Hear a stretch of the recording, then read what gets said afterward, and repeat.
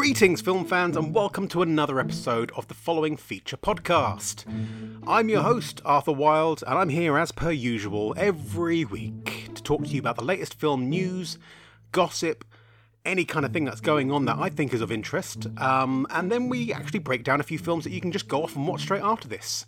We're all back at work now, the lockdown's kind of ended, so there's not a lot of chance to watch films. The cinemas open up again, so we can go and watch films. Now, on that point, I did say last week that I was making my first post-lockdown trip to the cinema to see what I believed was a Clint Eastwood film. It turns out it's not. But Unhinged came out, starring Russell Crowe. And yeah, I had a ticket to go and see that. I think it was Monday or Tuesday night, but you can probably tell by my tone right now, I didn't go. This week has been a bit of a difficult one for me, if I'm being really honest. I've obviously, I'm back to work now, but I've had a lot of things going on in my evenings as well. And I've had a lot of stresses going on. And there's been a lot of, my time has been consumed by many different things. Emotionally, it's been quite a hectic week. Great fun to go and watch my nephew training football again. But also, there was a huge relief where basically I've had this ongoing battle with a private parking company about a ticket that I didn't feel like I needed to pay. Turns out the court finally agreed with me, and after about 18 months, they've decided on the side of they've basically favoured me in the whole decisions, which was just a huge relief. I mean, it was going to be a situation where I was being taken to court for thousands of pounds. And the court have completely struck it off based on my defence, which made me immensely proud. But it's one of those things that's been a cloud hanging over my head during lockdown. And so the relief of that passing has just been overwhelming, really. But that as well with the, psychologically to actually go out last weekend, buy my nephew some football boots, and then to go along and watch him training with his teammates this week, just, absolutely brilliant because, his dreams are more important than mine right now. So yeah, that with a bit of an illness during the week and this hot weather, and it's just not been the most productive week for me. Well, I mean, it's obviously been very productive, but just not in regards to any of my pursuits or passions. I was hoping to get my Steven Spielberg special episode out on Wednesday, and I did promise you that, guys. I'm sorry. It just got away from me, and whilst I was writing it, I realised that the only way I was going to get it out by Wednesday was to rush it. And whilst these podcasts every Sunday are quite casual and kind of thrown together, I like the kind of, sort of unscripted, although, I've done some research, obviously. But I like the nature of these ones to be kind of a bit more off the cuff, whereas the Spielberg special is turning into a bit of an essay, really. And I'm having a lot of fun developing it, but when I was supposed to be recording it and releasing it on Wednesday, I found that my notes, I had thousands of words written down, several pages, but I was still in the 90s. And I really want to discuss what Steven Spielberg's career, how it's played a part in my life throughout the years, because, his career started in the late 70s and my life did pretty much the same thing. So, yeah, it's a big topic and I didn't want to rush it. And this has been an especially bad week for me to actually get anything done. So, unfortunately, I'm sorry I did let you down, but it's what you're actually going to get this Wednesday when I do actually release the episode is a more fleshed out, more developed, and hopefully more professional sounding breakdown of just who Spielberg is and in relation to who I am. I don't know, it turned into a personal thing, it turned into a bit of an essay, and it caused me to be quite introspective as well, because I kind of looked at just what was going on when certain Spielberg films were released and how that influenced my outlook on life, and my ability to, have hope when there wasn't any, or to have confidence when it had been taken away from me. Spielberg's films have been quite significant. I'm not saying that they're life-changing necessarily, but it was interesting to look back and kind of consider the influences that his film has had on me in the way that I've gone about living my life and the directions that I've gone in. So yeah, we'll get that out to you this Wednesday. I can't see anything as hectic or, just overwhelming as I've been through the last week. So, yeah. And plus, it's been so warm. Like, if I was working in an office and I had the aircon on, it'd be nice, it'd be comfortable, but, I'm still working from home for the most part. And my room, where I work from, doesn't have air conditioning. And sometimes for the peace and quiet, I need to close my window. As I say, I have a neighbour who's very, very fond of DIY, not doing it herself, but getting her parents to do it for her almost every weekend for the last 18 months. What the fuck? I'm not bitter. I'm absolutely fine with that. That's a really cool thing, and I'm glad she's doing it. More to her. More power to her. More power tools to her. I don't know. The thing is, it's quite muggy. I'm quite ginger, and those two things are just a terrible, terrible combination. I think that's what's kind of resulted in me being just a little bit under the weather as the week has progressed. So hopefully the weather does get a little bit. I'm the one guy in summer that's like kind of, come on rain, come on thunderstorms. I'm one of those idiots that kind of stands around going like, kind of, I'll tell you what, we really need a storm. We need one. We need one to clear the air. It'll make the air fresher again. We need a storm. Everyone else is kind of lying in their bikinis in their back gardens going, what? No. Come on, this is England. Give us our 5 days of sunshine. Stop being so fucking bitter. I can't help it. I don't tan.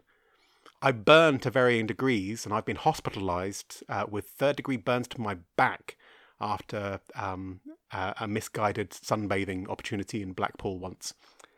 Basically, I just don't do sunshine very well unless I'm caked in a layer of factor 50 icing and just in the shade, just covered up. I'm basically, me enjoying a summer holiday looks like my friends are reenacting an episode, their version of Weekend at Bernie's. Because you see me with the sunglasses on and the kind of hunched in the corner, and people are trying to, figure out if I'm alive or not. That's pretty much me when I go to like Spain on holiday with my friends. What has this got to do with film news? That's a very good question. I think we should actually just move on now from my weird diatribe and just focus on film news. And the first bit of film news is a nice little bit of geeky film news. Star Trek. We all love a bit of Star Trek. And please stop asking would I prefer Star Trek or Star Wars. It's two separate things. They're completely different. One is a space opera about magic and laser swords and, different analogies about family and stuff like that. The other is a soap opera, which is based on a military expedition to discover new life. There is nothing similar about these two apart from it has the word star in it and it's set in the stars. Now,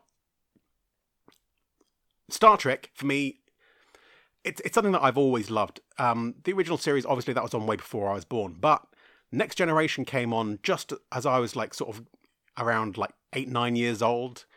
And for me, I grew up with that show. As I say, it was a space opera. It was a soap opera to me. And it was one of those things where every week there was a new story which kind of looked at, different kind of moral questions and different adventures, and it was just a very exciting thing for me. But it made me love Star Trek. It made me look at the movies differently. It made me watch the original series. When the spin-offs came, I got really into those.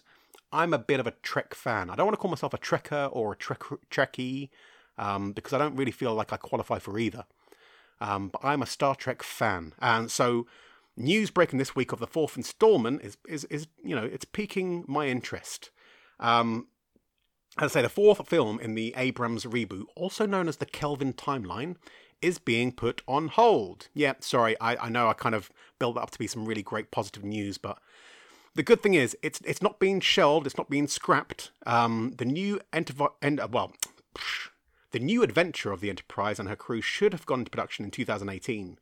And there was actually talk that Chris Hemsworth was going to be returning as, what do you call him? The man, the dad of the man who he was George who though? Kirk, of course. Jesus, where did that go? Brain fart. That's only one so far. All right, give me credit, people. That's only one so far. It's a long podcast though. So Chris Hemsworth was rumored to be returning as George Kirk. And there was also talk of Quentin Tarantino producing. Now, I know you might have heard stories that Quentin Tarantino was actually due to direct. And, you know, that idea was seriously being considered for a while. But it turned out that what he was proposing was being described as Pulp Fiction in space. There was a lot of gangsters going on. There was a lot of time travel. And it was an interesting idea. It was a really interesting concept, but it wasn't quite in fitting with the direction that the films were going in. So whilst he wasn't going to be doing his project, they hadn't shelved that one either. And the development basically got to the point where Quentin Tarantino would be producing the new film, but it was going to be directed by someone else. Now, unfortunately, that has been put on hold for the time being because the pandemic's put everything, shuffled all the schedules back quite a bit. And the cast of these films are so busy with other projects going on that it's just not really something they can do right now. I mean, Simon Pegg, for example, is huge in the Mission Impossible franchise, and it looks like they're going to be filming films 7 and 8 back to back, so he could be busy with that for quite a while. Yeah, I don't know. Carl Urban makes me wonder how many times I've actually tried to say that out loud. He is obviously featuring in Amazon's hit series The Boys. Zoe Saldana's still working in the Guardians of the Galaxy franchise. That film still needs to go into production, but she's also been like dipping her toe in the Avengers films as well, as you'll have seen. So yeah, the cast are busy, but they will be coming back to it. And that's basically a good bit of news because it looked like everyone had kind of moved on from that and there wasn't going to be a fourth film, but there is going to be a fourth film. The same cast and crew are still going to come back and make it. Tarantino is going to produce it. And once they're finished with that, they are looking at the possibility of Tarantino's film being a spin-off from the franchise. Well, not from the franchise, but a spin-off from the Enterprise-based storyline. Enterprise saga or whatever you want to call it. I don't know. Everything seems to be a saga these days. But yeah, hopefully we'll hear more about that soon. But for the time being, it's kind of been shelved. But we will see another Star Trek film. And I'm sure, this time next year, I expect it to be in production. Whether that's just like finishing off the script or actually coming up with a shooting schedule and contracting the actors. It's not going to be long before that gets picked up again because that is a very, very lucrative franchise. And with the TV shows as well in development, I mean, obviously you've got Discovery, you've got Picard, you've got the animated one that's just started, Lower Decks. So there is a big draw for Star Trek still at the moment. And hopefully, yeah, we will see more of it in the future. Now, one film that has finished production and is looking to be released quite soon is Judas and the Black Messiah. Now, if you haven't seen the trailer for this, it's a film about political activist Fred Hampton. And it's been caught in controversy recently by casting Brit actor Daniel Kaluuya. Kaluuya? It's not the first time I've had a problem with this name. There's just too many U's. You want to kind of linger on the surname for too long, like Daniel Kaluuya. That's probably offensive. Anyway, he's a British actor and he's playing this famous American. But director Shaka King explained that the casting is emblematic of a diasporic way of thinking. Diasporic. Basically, coming from a mixed background. It's quite evident that with African Americans, they have this tag of African American, whereas most of them aren't necessarily, their heritage doesn't lie in Africa, but it was just a way of describing black people in America, which seemed like the norm for a very long time, but now more and more, it's becoming quite obvious that that's quite, it's quite a disrespectful tag to give someone, just to kind of say yeah, you're an American, but let's face it, you're probably originally African. Well, we're all originally African, but she describes herself as an American with African heritage, from a Jamaican background. So that kind of mixed heritage and difficult to trace lineage is something that's been quite a fundamental part of the black identity in America, and it's something that they've fought quite hard to be recognised. Because saying African American, it's not only disrespectful to the actual background of the person's heritage, but it kind of disregards them as actual Americans. And whereas America is just basically a country of mixed up of all different kinds of immigrants. I mean, it's the Irish and the English, the Spanish, they all went over there and had, a lot of influence on settling in the country and making it their own, which they definitely did. It's just one of those things where, she doesn't want to focus on the fact that this young man was British born and he's playing an American, because that conversation goes so far beyond this simple question of, appropriation. And it's something that she's more than willing to wax lyrical on. So I'm really excited about knowing that she has that kind of approach to the subject matter. I'm very excited to see exactly what she does with this film, because he's a very important figure in history, and one that isn't really talked about enough. As I've probably mentioned before, when it comes to black history, the school system seems to kind of just skip through the usual kind of there was Martin Luther King, there was Malcolm X, there was Harriet Tubman, there was, that's it. That's all you're getting for now. Oh, we'll have Rosa Parks next week, but, just skip through. Let's concentrate. In this country, it's just all about kings and queens and queens and kings and kings and queens, with just varying degrees of incest and treason. It's just, we never really get to hear more about, and the thing is as well, you see in America, you get Black History Month, oh great, well, you've got a month to talk about, as I say, those kind of just limited field of influential black people throughout history. So I'm very interested to see what Shaka does with this film. It could be very interesting to kind of bring another great name to public eye or public ears, just to public knowledge. So I'm very much looking forward to that. And Daniel himself has proved himself, in Queen and Slim, in Get Out. He's shown that he is a very, very, powerful and complex actor that can take on some really, really amazing roles. And I think he's incredibly good at displaying emotional and, I don't know, he's got a very emotive face. He's got some very subtle looks and features. He's got some very subtle expressions that he can use to kind of convey a lot of emotion. And I think that's very telling of an actor. I think we were talking about Serene Home recently, who said that, most of the acting is done through the eyes. And Daniel is definitely one of those actors that can act a lot through facial expression and just the look he gives. I don't know. Hopefully it'll be as good as it's building up to be, because I'm very much looking forward to that film. And what a time to have it come out as well. Now, in other film news, I know I talked about him last week, and he is, Jason Bateman. Jason Basement? Oh, fucking hell. Jason Basement. Dear God. I wonder if anyone called him that when they were picking on him growing up. That'd be interesting. Jason Bateman, on the other hand, is set to direct Superworld. Yes, the Ozark director is back in the news and looking to keep busy post-lockdown.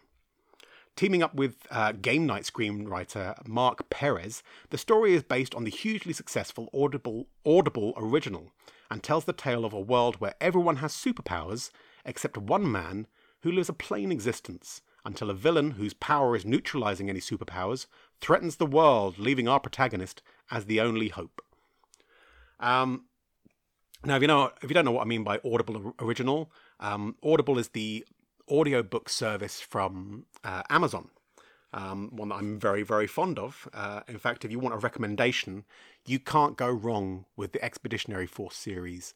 It's hugely entertaining. I'm absolutely gripped. I'm currently just working my way through book 10, Critical Mass, and it's the most delightfully written, fun, enjoyable, exciting adventure in space involving one monkey called Joe and one incredibly powerful AI called Skippy. I'm not going to tell you anything else. Go and discover it. I promise you will not be disappointed. Anyway, Jason Bateman is making this adaptation of a very, very popular audiobook called Superworld. And basically, this guy, he's the only non-powered person in a world full of powered people. In fact, his father is one of the most powerful people in existence. But when this threat comes along, I mean, he's working like a white-collar job as well. He's like some kind of... I haven't heard the story myself, but, he sounds like he's living a very kind of sheltered life in a cubicle. Like, even though the world is so fantastical, he's still having to be this mundane character. So when his calling is to take on the most devastating villain of all time, it's simply due to the fact that he has no powers. So he has no weakness. But he is mortal. So there are problems. Apparently, it's extremely entertaining. It's very funny. Probably one I should give a go, considering my fondness for audiobooks. But yeah, Jason Bateman. And he's teaming up with the Game Night scriptwriter. Now, I've only watched Game Night once, and I have to admit to being very, very distracted through the whole thing. I kind of just passed it off as like, I was like, oh, yeah, that was, it had its moments. It was all right. But since then, I've heard a lot of people kind of talking about the sleeper hit that it is and one of the most intelligent comedies of the last 10, 15 years. And I'm thinking, I can barely remember what the plot was about. So I'm going to have to go back and watch that. I may even talk about it on next week's podcast. Game Night, Jason Bateman. Have you seen it? What do you think? Now, moving on to more movie news. There seems to be a regular section on this podcast. My Keanews news about Keanu Reeves. It's still not working, that thing, is it? Keanu. Anyway, John Wick 4 and 5. Yes, it looks like when the extremely popular shoot 'em up franchise returns, they'll be shooting not one, but 2 films back to back. And that should be in the early part of next year. Lead actor Keanu Reeves is busy working on Matrix 4 in Berlin, Germany. What is going on with me today? I feel like I'm perfectly articulate, but like only 95% of the time. And occasionally I have a mini stroke and I don't know what the fuck's going on. And I just blah, blah, blah, blah, blah. But I digress. So Keanu Reeves is busy working on Matrix 4 in Berlin, Germany. And when he does finish that, obviously he's going straight to... Well, I don't know, actually. A lot of the John Wick films are filmed in Europe. So maybe he'll just stay in Germany for a while. Maybe that's where it's at, people. I don't know. So he'll be shooting John Wick 4 and 5 back to back. That's been confirmed this week. They're definitely going to be making John Wick 4, and they've been given the green light to make John Wick 5.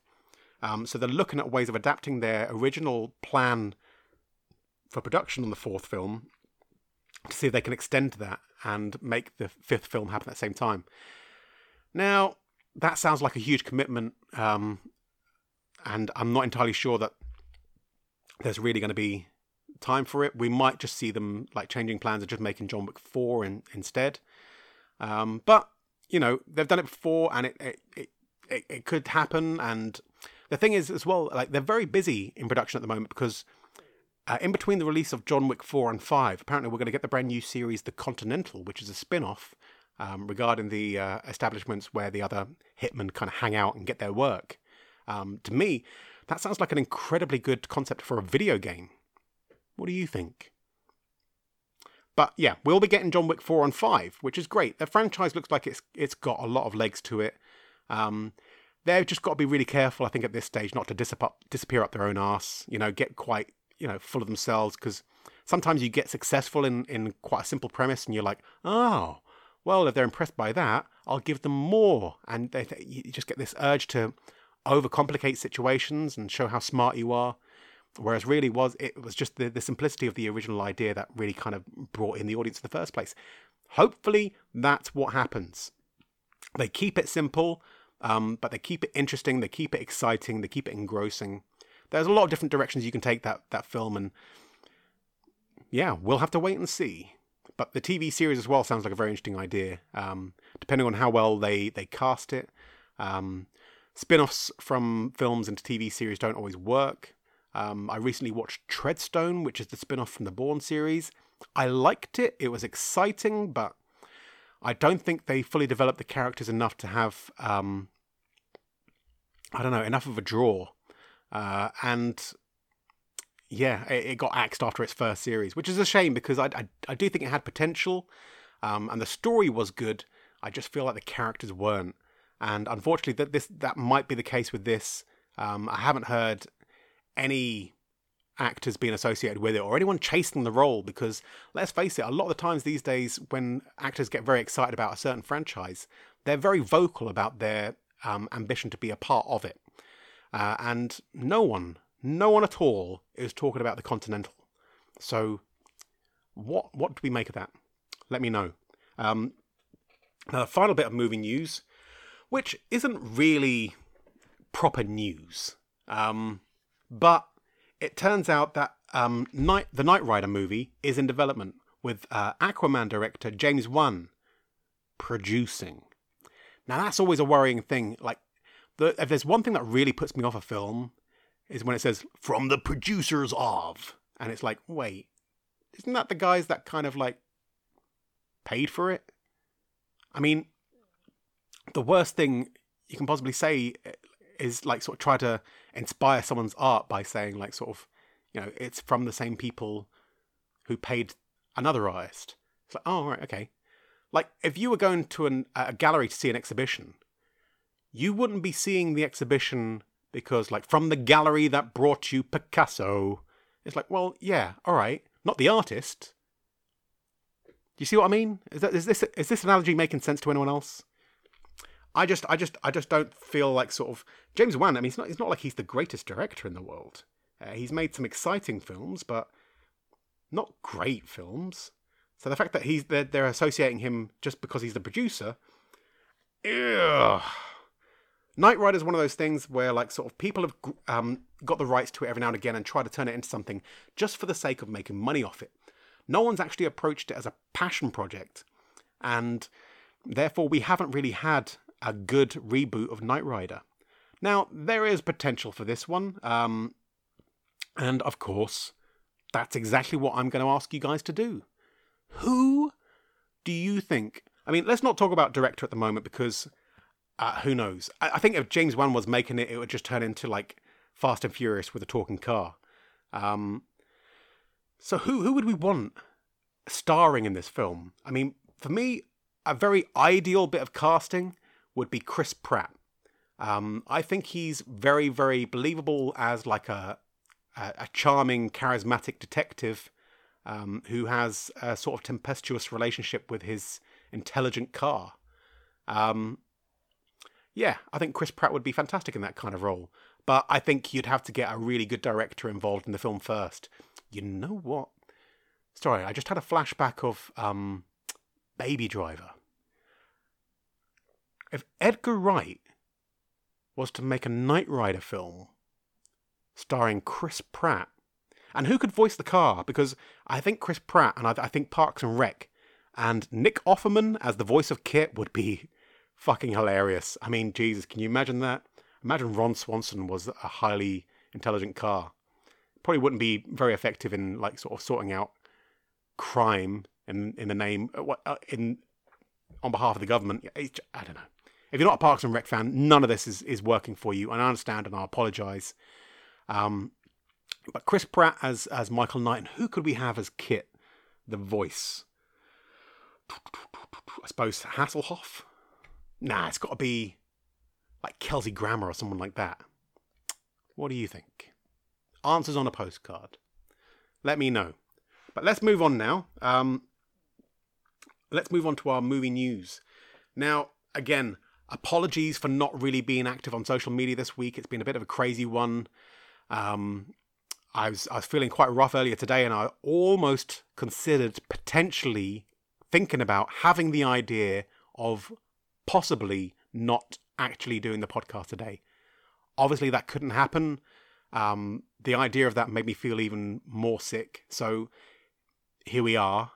I really wanted to go through some films that you can actually watch right now. And whilst I'm not endorsed in any way or have shares in Netflix, these are free films that you can find right now on Netflix that I think you'll thoroughly enjoy. They're three completely different films, but really, I think what you'll get from these is some, some captivating performances. Maybe films that you've not actually seen or even heard of. For a start, my first film is The American, and it's a feature film from photographer and music video director Anton Corbijn. His film debut as a director, and it stars George Clooney as Jack, a hitman and gunsmith. Now, it's based on the novel A Very Private Gentleman by Martin Booth. The film begins with Jack leading a quiet life with his girlfriend Ingrid, which is interrupted by the sudden attempt to take his life by hitmen. Fearing his identity will be discovered, Jack takes out the two unwanted guests and anyone else that might reveal who he really is, including Ingrid. On the run, he tries to figure out who is after him and why, but, as he keeps moving, suspicious actions lead him to believe that not all is as it seems, and the enemy could be from within his small circle of trust. As he races against time to discover the truth, he fights an inner conflict that is full of regret for his former lover and confusion towards his feelings for Kara, the ideal woman who suspiciously became a part of his life when he was in the most danger. Is there a way out of this nightmare, and can he ever live in peace and quiet, or will he inevitably run out of luck and meet the grisly end he's escaped so many times before? In a film that is part Bond movie and part spaghetti western, Anton takes us on a very tense and frantic ride of confidence and paranoia. With a healthy amount of twists to the plot, this thriller proves a very engrossing affair. Clooney is in his element as Jack, a calculated but emotionally stunted man who lives for the fear of death. At one point, he's asked to question his life choices, and does so for what seems like the first time in his life. Having seemingly been on autopilot for many years, the sudden awakening of his real life makes him less confident of why he does the things he does, and makes him ponder whether he's befriended the enemy or made an enemy of his friends. Now, this is a film I watched a while ago, and I don't know if anyone will notice recently this week, and probably the reason why I've been so stuck on Netflix. They just dropped like a bunch of films into their catalogue that I'd kind of forgotten about. Some really great films. I was tempted to talk about Bridge of Spies, which is the Tom Hanks and Mark Rylance film about, was it the Cold War? Well, basically it's a Spielberg film, and it's one that's going to be in the special on Wednesday, so I chose not to bring that one up. But of all the films that came up there, I saw The American advertised, and it was a film that I'd completely forgotten about. George Clooney is absolutely fantastic in this film. It's a role with a lot of subtle complexities, and I feel that he does a really good job of just, he keeps it understated when he needs to. And when the emotions flare up, it's completely natural and organic, and it really adds to like the tension of the film. Like there's some great shots. There's various shots of him looking over his shoulder, and you really do feel that kind of palpable sense of tension that he's feeling. You got a kind of empathy towards the fear that he's experiencing, but you always seem to know that this is the life that he chose and the one that he got himself into. And you feel like his paranoia is it's because he's convinced himself so many times that he can't trust anyone, that he forgets how to trust people.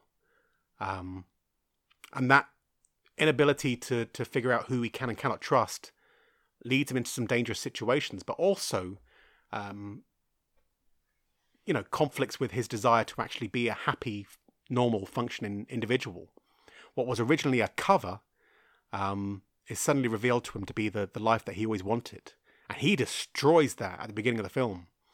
So he has that kind of conflict going throughout the whole thing. And yeah, absolutely fantastic. Absolutely captivating. Clooney is an underrated actor in my eyes. He has had some great roles in the past, and I don't know, has he ever had a nomination? Alexa, has George Clooney ever been nominated for an Oscar? George Clooney has been nominated for 8 Oscars. Holy crap, 8 Oscars.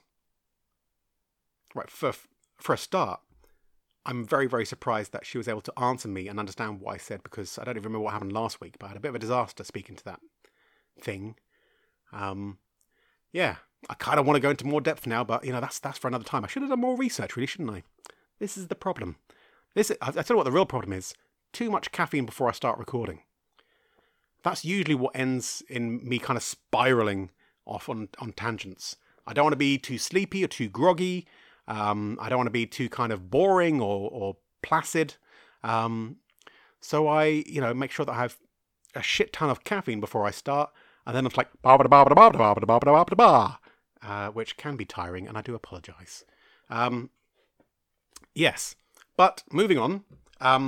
Yeah, I would thoroughly recommend giving that one a go. It's a bit of a sleeper in regards to it's, it seems a bit slow paced at first, but there's enough drama instantly that makes you think, I need to see how this pans out. I need to see what happens with this character, because there are decisions he makes straight away where you think, no normal person can just do stuff like that and be fine with it.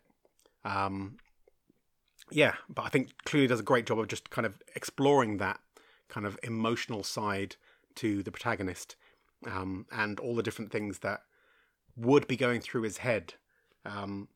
Again, there's not much in the way of the one thing that could have ruined this film was narration, and it kind of feels like some directors would be sitting there going he should be talking over this and explaining his background and his feelings and what's going through his mind.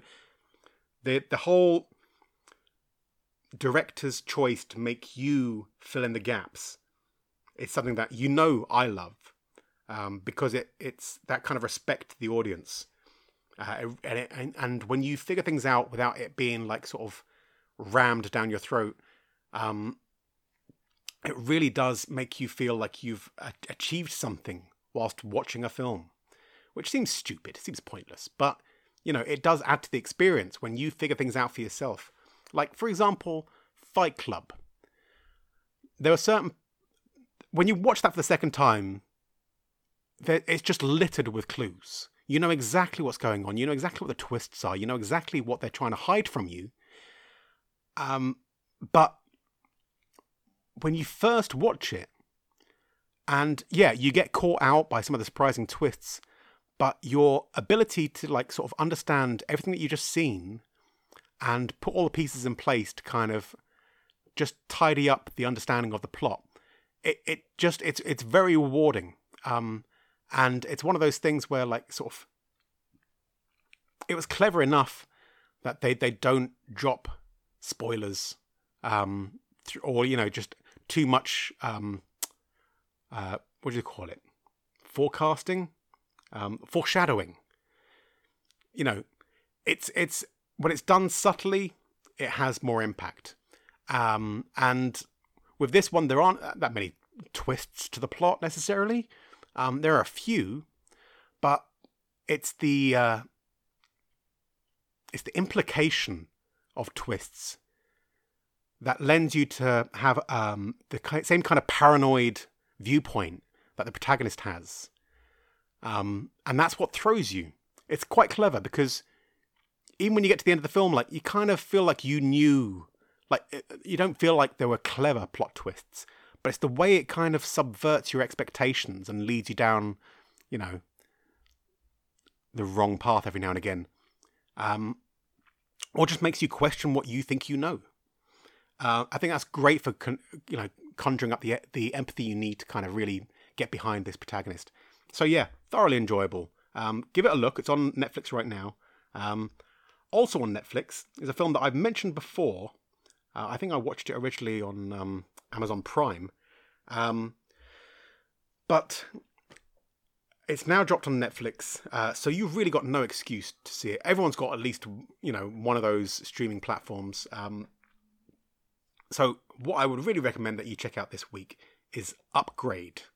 Now, Upgrade is a film from acclaimed director Leigh Whannell, who I've mentioned on this podcast before because we did review The Invisible Man.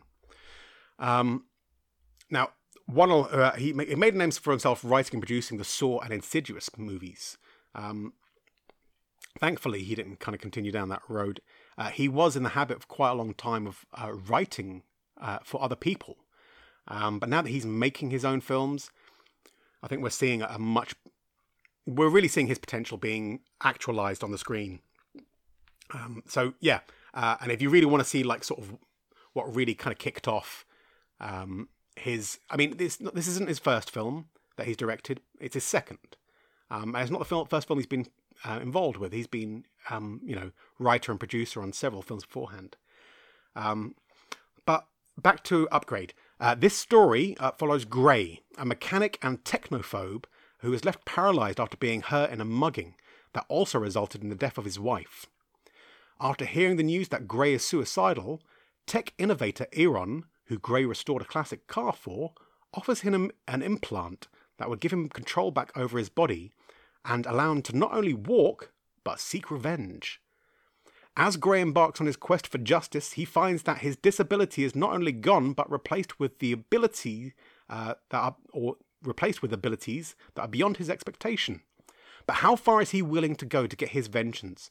And will his new abilities put him in more danger? Whilst he made his directorial debut with Insidious 3, Upgrade is the film that truly showed Leigh's potential as a director. With a relatively small budget, it was the use of clever camera work and a simple premise that elevated this film to an instant cult classic. Its use of dark humour and brutal choreography, along with Logan Marshall Green's perfectly balanced performance, that has brought me back to this film more than once. So I was very excited to see it on Netflix, which, again, was kind of silly. I've seen this film already a couple of times. As I say, I watched it recently again after talking about Leigh Whannell on Invisible Man. Watched Upgrade on Amazon Prime. And that was only like, a month ago or so? But it lands on Netflix and I'm just lying in bed trying to make myself feel better. As I say, like sort of not being a very good week for me physically. So yeah, I just, you put it on. Do you ever put on a film and you don't intend to watch the whole thing, but then the end credits coming up and you're like, well, I guess I'll watch that again. There have been times in the past as well where, like, back in the old DVD days, where a film would end, it would go to the menu screen, but give it a couple of minutes and the film would restart. And there'd be times in the past where, like, if I'd had a really good film on and it restarted, I'd be like, I really should switch this off now. Yeah, it's like half an hour into the film again, and I've already watched it once today, so I should really stop. Okay, well, I'm definitely not watching it a third time. And after the third time, I just, I feel bad because I could have watched many other films, but it happens sometimes. I don't know. Maybe that's just a film nerd thing. I don't know. You like to reevaluate things and rediscover them and kind of enjoy them and find out new things and watch them with a different eye, or just kind of like look for things that you hadn't seen before. Sometimes as well, like if you're like sort of concentrating on the cinematography or the directorial style, you'll rewatch things just to kind of see how things are put together, the different elements, the different bits and pieces, the different ingredients to this cake we call movies. I've been accused recently of going a bit Alan Partridge at times in this podcast. I can't argue with it, really. I think there's some things that I watched too much of that just kind of influenced me. But Upgrade is a film that I can see myself watching it again. It's one of those things, like if anyone's around the house and we're just sat around watching any old crap, and if I bring something up like that and people haven't seen it, I'm like, right, stop, let's put it on right now. I'm very much one of those guys. I like to push these films on my friends and family. And for the most part, they appreciate it. They know that I'm very passionate about films, and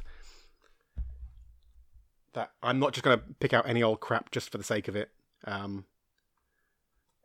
everyone agrees with my film tastes, but Upgrade is a kind of film that it's so well done. There's so much to it that's action packed, and your man there, Jason, what was his name again? Jesus, Logan Marshall Green. He's brilliant in the role because he has this, at the beginning he has this kind of suave confidence, which is suddenly transformed into this pained, like, frustration and sadness, and then it transforms into this anxious yet excited expectation as he goes on his quest for vengeance. So he's done a really great job, and it's as I say, it's a very stripped down film. Whilst there are certain elements of it that make it look expensive, I think the whole thing cost about $3 million to make, and it's incredibly, it's an incredible achievement for that kind of budget. But for a filmmaker who, as a director, is relatively inexperienced, the innovation and the craft that's used in making this film really does make you sit up and think, like, kind of, this isn't just an effort from a new filmmaker. This is an achievement from an artist. And I was absolutely blown away by it. As I say, like, I watched this after seeing The Invisible Man. I think The Invisible Man was the first Leigh Whannell-based thing that I'd seen. Oh, no, actually, he wrote the first, I think, 3 Saw films. And I think that's all I saw of that franchise because, yeah, it was just madness. But, as we know now, he's going to be working with your man Ryan Gosling on The Wolfman. So based on what he's done so far and how much his filmmaking seems to improve with each effort, we could be in for something quite special with that film. I'm genuinely really excited about seeing The Wolfman. Who knows? I'm also anxious because one of my favourite films of all time is An American Werewolf in London. And so werewolf, or, those kind of films, it's like that's the films that the one that they're all measured against. So we'll have to wait and see. But I am optimistic, shall we say. Now, our last film is one that I've been meaning to watch for a while. So when it was one of the number of films that were dropped into Netflix catalogue this week, I was very excited about watching it. Also, a friend of the channel, Chris Barnard, over at Flying Film Reviews, he covered this film this week, and I love reading his reviews. Check him out, actually, on Instagram and on Twitter and on Facebook. Flying Film Reviews. His breakdown of this film, I'm sure, is fantastic, but I can't review a film, or I can't watch reviews of films until I've given my opinion first. Not like before them, but I need to express what I think of the film without any kind of influence. And sometimes, especially if it's a good critic, Chris is a great critic. So I don't like to read his reviews until I've seen a film, or at least reviewed it myself. If I'm not going to review it, then I'll read his reviews. But with this one, I saw it pop up last week, and I was like, oh, okay. So I'm sorry, Chris, I haven't read that one yet, but I'm going to go straight into it after this. And I wonder if you saw the film the same way I did. I don't mean like visually on a TV screen. I mean, did you interpret it the same way I did? Well, chances are I'll probably hear from you during the week when you get around to listening to the podcast. Yeah, I know. I'm expecting you to listen to it immediately. So when you text me on a bloody Tuesday or a Wednesday, I'm like, what's taking so long? But basically, The film this week is, or our indie film this week, and it's a bit hard to say the indie film this week because I'm quite sure Upgrade classifies as an indie film as well. I think to a certain extent, The American is. It was a low-budget film, you know. Anyway, this week's indie film / hidden gem / thing that you should watch is The Peanut Butter Falcon. Yep, that is a weird title to any film, really. And if I just told you the title, you'd probably kind of be thinking to yourself, like, this is some kind of falconry thing where someone cheats at a competition by using peanut butter. You think that's a pretty good guess. That's not what this film's about at all. Not even close. The Peanut Butter Falcon is a feature film debut of Tyler Nilson and Michael Schwartz. They both wrote and directed this film. And it tells the tale of Zach, a young man with Down syndrome who lives in a care home but constantly attempts to break out and run away to pursue his dream of becoming a pro wrestler like his idol, the saltwater redneck. He crosses paths with a world-weary fisherman on the run by the name of Tyler, who agrees to help him on his journey as he too looks to create distance from those who want to find him and do him harm. Although his reasons for running could potentially put them both in danger, his ability to only see the man and not the disability makes him the perfect guide for Zach's journey towards his future as a wrestler. And as a 22-year-old that gets treated like an 8-year-old by most of the people who care for him, this Huckleberry Finn-esque adventure sees the two bond as they experience life on the run, and eventually their relationship becomes more mutually beneficial, with Tyler showing himself to be a flawed and damaged human being. And whilst Zach can never be blamed for the person he is, all of Tyler's problems are self-made, apparently. And when the pursuing Eleanor joins the party, the dynamic is in danger of self-destruction. In this makeshift family of damaged and disabled individuals, can they come together to make a dream come true, or will their paths finally catch up with them and send them crashing back to reality? In this delightful coming-of-age tale, we are treated to a captivating and heartwarming tale of growth and responsibility. And not just in regards to the well-being of others, but to oneself. Shia Labeouf is at his career best in, basically, this is the kind of film that we always kind of expected him to do. He's one of those actors that's kind of considered to be bad because he's in a lot of bad films. I mean, he's, really famous for being in the Transformers films. But he also did the, what was that other one but the tanks? Fury. God, that was a bit shit, wasn't it? A lot of people love that film, but genuinely I thought that it was just lacking any real depth. And poor old Shia, he throws himself into every character that he plays, and he gives it the utmost dedication. And sometimes that just makes him kind of stand out in the wrong way, because especially in a film like Fury, most of the actors there were giving just quite balanced, but quite, they didn't go too deep into their characters. They delivered their lines with, the right amount of sincerity. But I just didn't really feel like anyone was really dedicated to that film. And I thought the plot was a bit weak and just a little bit all over the place. It felt like several ideas that were thrown together at once and turned into a film. I didn't really like it too much. And Shia LaBeouf was full method in that, as he is in pretty much everything, which doesn't really translate in a film like Transformers. But in this, it's absolutely perfect. And Shia LaBeouf, I'd say he's at his career best in a performance that we all secretly knew that he was capable of. Whilst Zach Gottsagen shines in his debut acting role. Indeed, Gottsagen's first meeting with Nilsson and Schwartz, the filmmakers, was at a camp for actors with disabilities. And it was his desire to pursue his love of acting that inspired the duo to write this story. They basically just changed the premise from this young man wanting to be an actor to this young man wanting to be a pro wrestler. But yeah, with a little focus on the characters' past, we're able to get a pretty clear picture of who they are through their action and reactions to different elements in the story.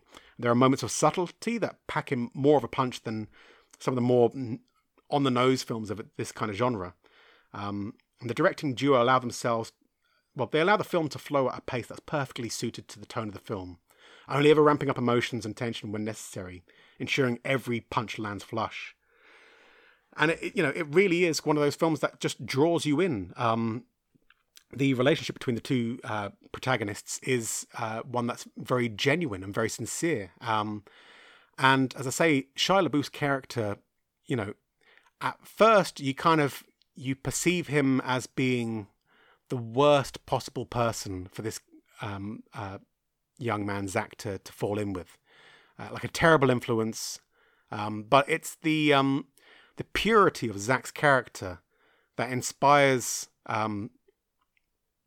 Tyler, played by Shia LaBeouf, to really be more honest to himself about the person he is and how he ended up where he is, and the responsibility of the consequences of his actions catch up with him time and time again. And it's his inability to kind of see himself as the problem that has been the problem in his life. And through the bullshit-free Zach, he's able to look at life a little differently. And when Eleanor comes into the situation as well, he can't hide behind his smooth talking with Zach because of his learning disabilities and his childlike mind. He's able to get away with a lot more. He's able to convince him a lot because he's got the charm and charisma to kind of make himself out to be this really amazing, developed and experienced character, this real kind of hero. And that's really one of the focuses of the story. That at one point Zach's talking about the fact that he's going to be a heel when he becomes a wrestler because he was abandoned by people. That must make him a bad person. And Tyler's character explains to him that other people abandoning him doesn't make him bad. Good people give up on good people. And through that, he's able to see his own potential. He doesn't need to convince other people that he's a hero or that he has hero in him. He owes it to himself to find that part of his personality. And I'm telling you, Shia LaBeouf, he's one of those actors that I really want to champion more because you can just see it. It drives me crazy watching him in bad films because that he really is, a decent actor. And in this, he's given the perfect role. He delivers it with an amount of subtlety, an amount of erraticism that really kind of makes the character completely convincing. You don't think of it being Shia LaBeouf. You're totally brought in by who Tyler is and what his problems are and what his past probably was. As I say, and one of the reasons why I love this film, how much I hate exposition. There's fuck all in this film. People touch on their pasts enough to give you something to think about and reconsider who they are and look at them differently. And it's just, this is a really, really charming film and a really, really sweet and endearing film to watch. It had me choked up a couple of times. And not necessarily at the most sort of poignant moments, but just, again, every now and again, there's these little discussions and little kind of moments of bonding where there's a real sincerity and a real emotional honesty to the characters that I think is portrayed very well. Everyone gives a fantastic performance. As I say, Zach playing Zach is outstanding and thoroughly deserving of the role, and I'm hoping he gets more. One thing I found out as well that's quite interesting, because of this role, when him and Shia LaBeouf presented the Oscar for Best Animated Feature, or was it Best Animated Short? When they presented that Oscar, he became the first man with Down syndrome to present anything at the Oscars. And that's outstanding.